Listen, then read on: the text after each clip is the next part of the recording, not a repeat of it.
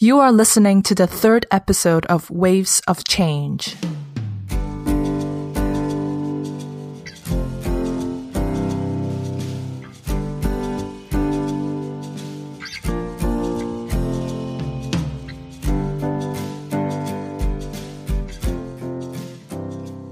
Hi, this is Diana from San Francisco. I'm a drama therapist and I'm joined by Dr. Lee for Waves of Change, a modern perspective of Asian American psychology. Hi, everybody. My name is Lee. I'm a clinical psychologist in San Francisco, and I'm very happy to join us again for the third episode of Waves of Change.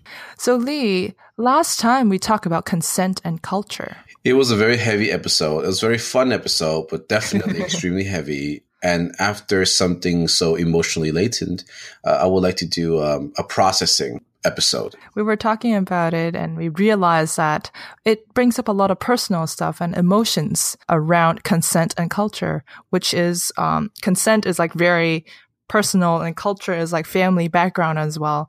So we decided to have some kind of like processing, like in therapy, like we process about the work that we do.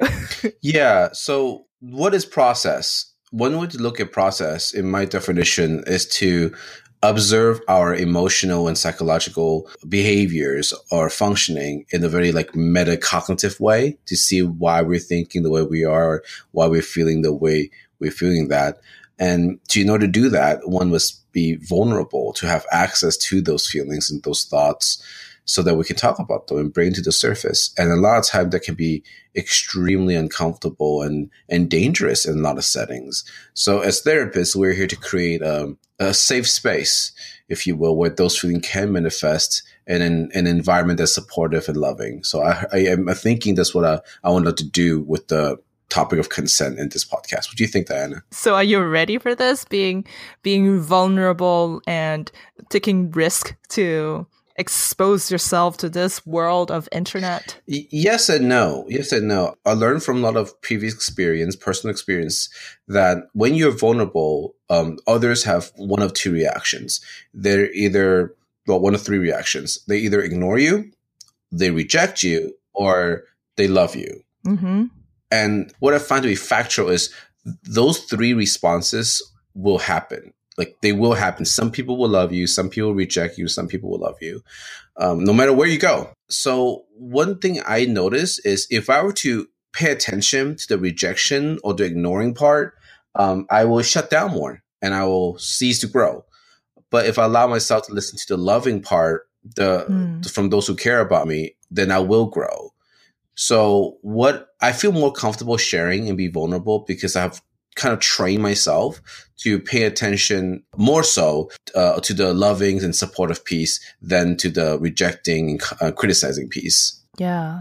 I hear you. It's a very difficult way of thinking about ourselves. It's a critical thinking and be like an observing eagle for ourselves. I think I do experience different, like what you said, rejection, being ignored, and also being like held at the same time. I challenge myself. We hope to challenge ourselves in this podcast to be more vulnerable and be true for various reasons, because we think it's important as therapists. It's also modeling the vulnerability piece to different people and how difficult topics could be mind-provoking and be challenging. And I found it fun and challenging, Lee. Absolutely. And I love the fact that you find it as enjoyable as I do. So today I want to open the topic by saying that in a previous episode, after the podcast, you told me that you felt uneasy. Yeah. There were some things that were bothering you. Yeah, I was very uneasy during the episode when we recorded. It's because that we are talking about something deeply personal and some kind of shame came up. Specifically is talking about my own biases when I was young and that I was ignorant. Coming a long way from that end makes me feel like, oh my goodness, I wish I wasn't like that when I was young. And then afterwards, I feel bad about all those emotions and also wondering at the same time, am I ignorant right now? after 10 years, maybe I feel like the things that I am saying right now, it's also considered ignorant. I see. So it's kind of like comparing yourself now to your past, Yeah. Seeing some growth, but also seeing the challenge of where can you go from now, or if there are more growth in still for you. And also it's a difficult topic because acknowledging that we are different, like you're a man and I'm a woman, and our experiences are different, and our biases as well, in terms of like, I come from a background, it's only one sample for my own family sample, and it's coming from your family sample.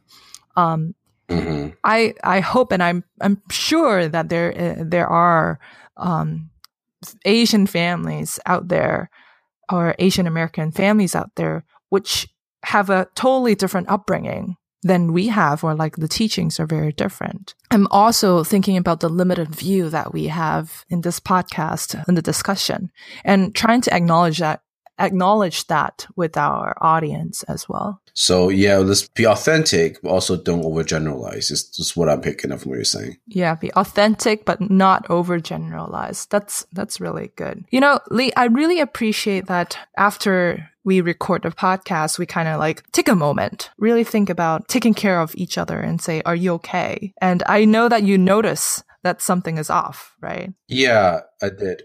Yeah, and how it's very healing. The fact that you could acknowledge that is pretty powerful for me. Thank you.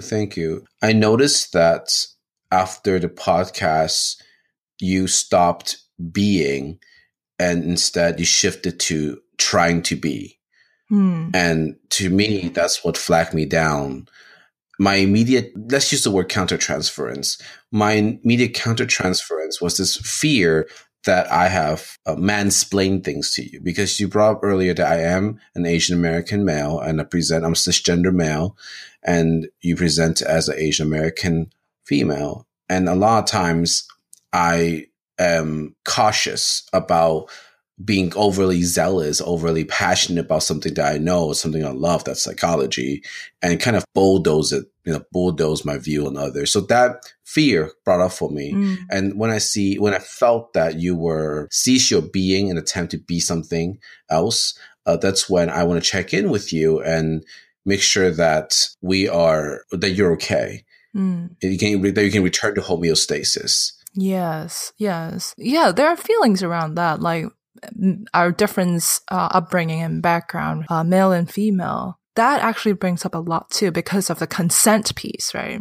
I challenge myself to tell you, hey, Lee, I feel off. Like something is off. I cannot pinpoint to what it is right now, but let's do some kind of processing.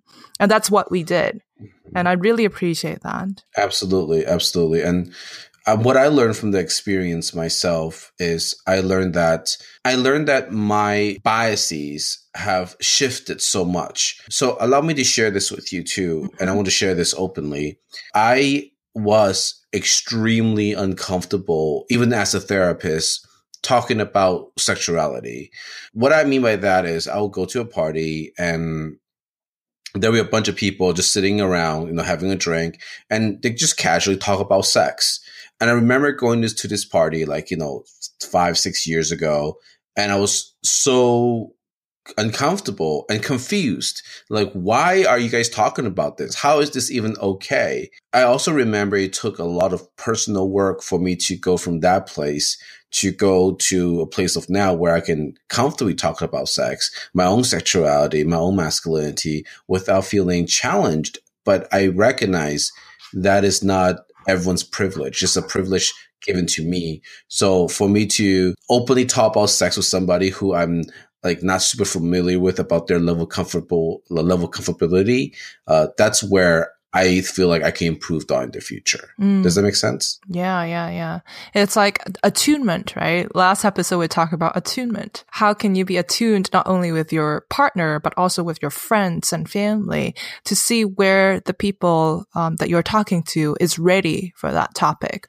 Or how can you lead them to be ready? It's interesting that it's coming up for us as well, and how this is actually a very critical episode, because we kind of process a little bit about what was said and be able to like share a common ground and build safety around us again. Yes, absolutely. And I would like to take the plunge on that, if you're okay. Mm-hmm. And I want to identify that there was a very interesting parallel element to it where we're talking about consent and talk about sexuality. But I do want to point out now that I recognize it.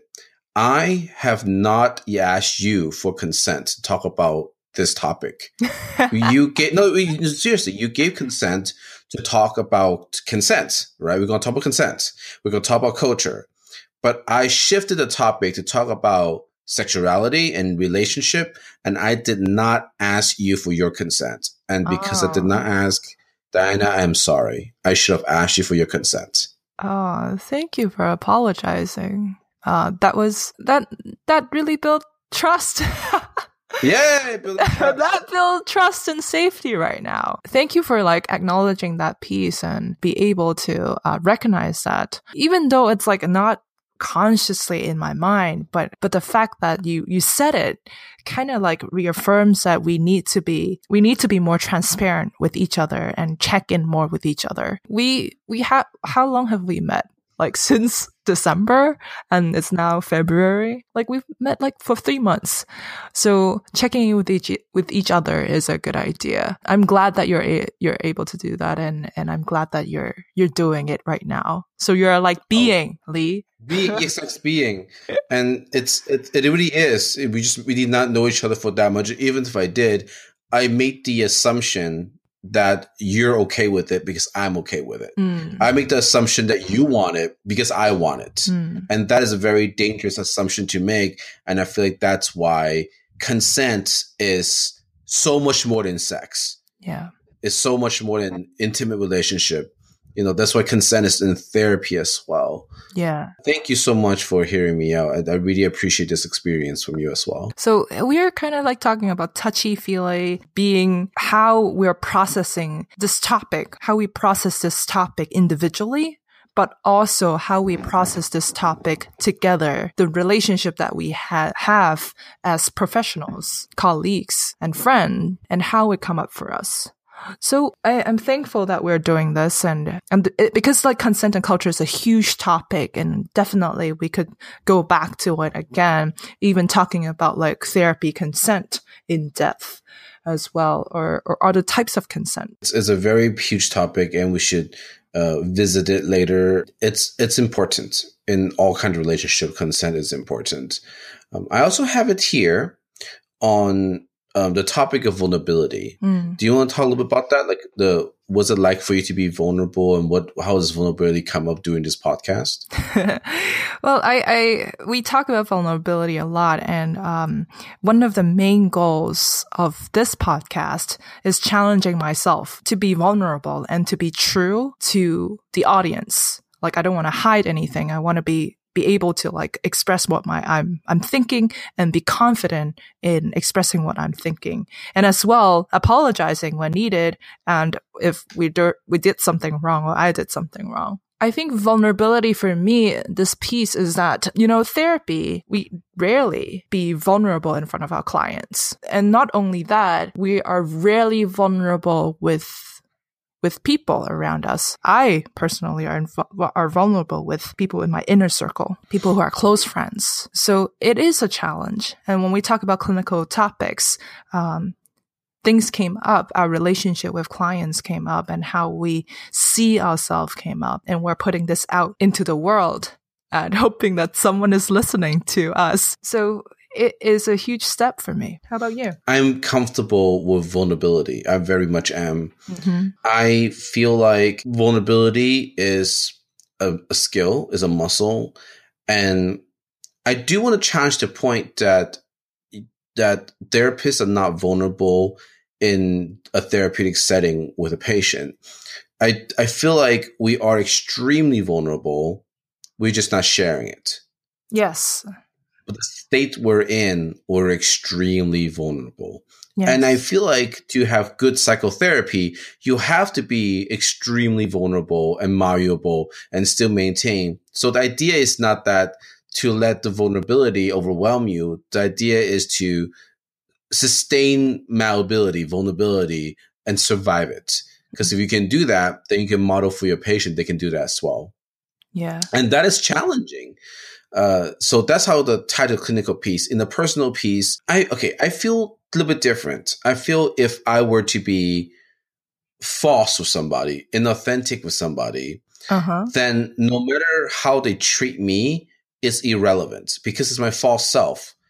It's kind of like you have a really good friend and yeah, you're, good friends with them. You like them, but how others treat this friend doesn't really matter to you as much. It's a projection of yourself. So by being inauthentic, and non-mindful of what I'm feeling, I disconnect myself from others, good or bad. And that is very painful for me to experience. So I try to be more so authentic for my own sanity. I think we're at the crossroad of vulnerability and authenticity. We are. Interesting. Say right? more. So you could be authentic all the time with your friends, but vulnerability is a little bit different. You're taking the leap to risk something because you can have different authentic selves. There are different ways that you could present yourself. Maybe you're authentic when you're in a professional environment or at work or at school. But doesn't mean that you're vulnerable all the time. And I really agree to your point that vulnerability is present in the therapy sessions, in clinical work.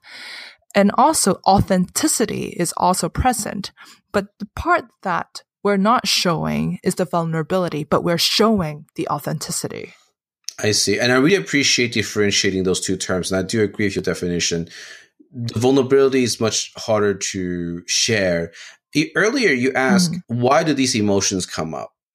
And to kind of touch upon that quickly, I believe these emotions come up because there were micro moments, small little fracture of seconds where your brain goes, is this safe to share? Yeah. I'm scared. Is this safe to share? Is this a safe environment? And when you get those little micro moments built up, then you will kind of go into this false self mode. I also believe the more times you tell your body, your response to it is, no, it's not safe to share, the more unsafe you'll feel. And you could definitely look at the body language as well. Oh yeah, our own body language right now, of how we're sharing this topic. I think we did a good job, Lee. I think so too. I think we did a great job because processing is hard, and it needs to be done. It's hard work. If we don't process here, we're processed somewhere else. But I'm glad that we're sharing the processing piece with our audience as well. So our audience could see a different dimension of the topic. Processing, I love processing. And I want to share this too, about the nature of processing is I saw this very funny story on Reddit the other day. And it's a psychology thread. And it was about how there's this psychologist who has a really good friend who's an engineer. And an engineer would go, I don't want to process. I don't process. I'm a computer. I do not process. I don't need a therapist. None of that. And it's just done. It's over. And this post written by the psychologist was mentioning how his friend will say that to you and then will just write pages and pages of posts on Reddit, on Facebook, talking about how this happened and that happened and expressing how he feels, how he thinks. Again, on Facebook, on Twitter, on these social media sites. And he goes, that's processing. That is someone's need to process. However, because the vulnerability factor here, they don't. And I acknowledge that in myself too. So yeah, process is very important. And I want to thank you again for this opportunity to do so here. Well, thank you, Lee. Thanks for creating the safety that we need so that we can be more vulnerable next time.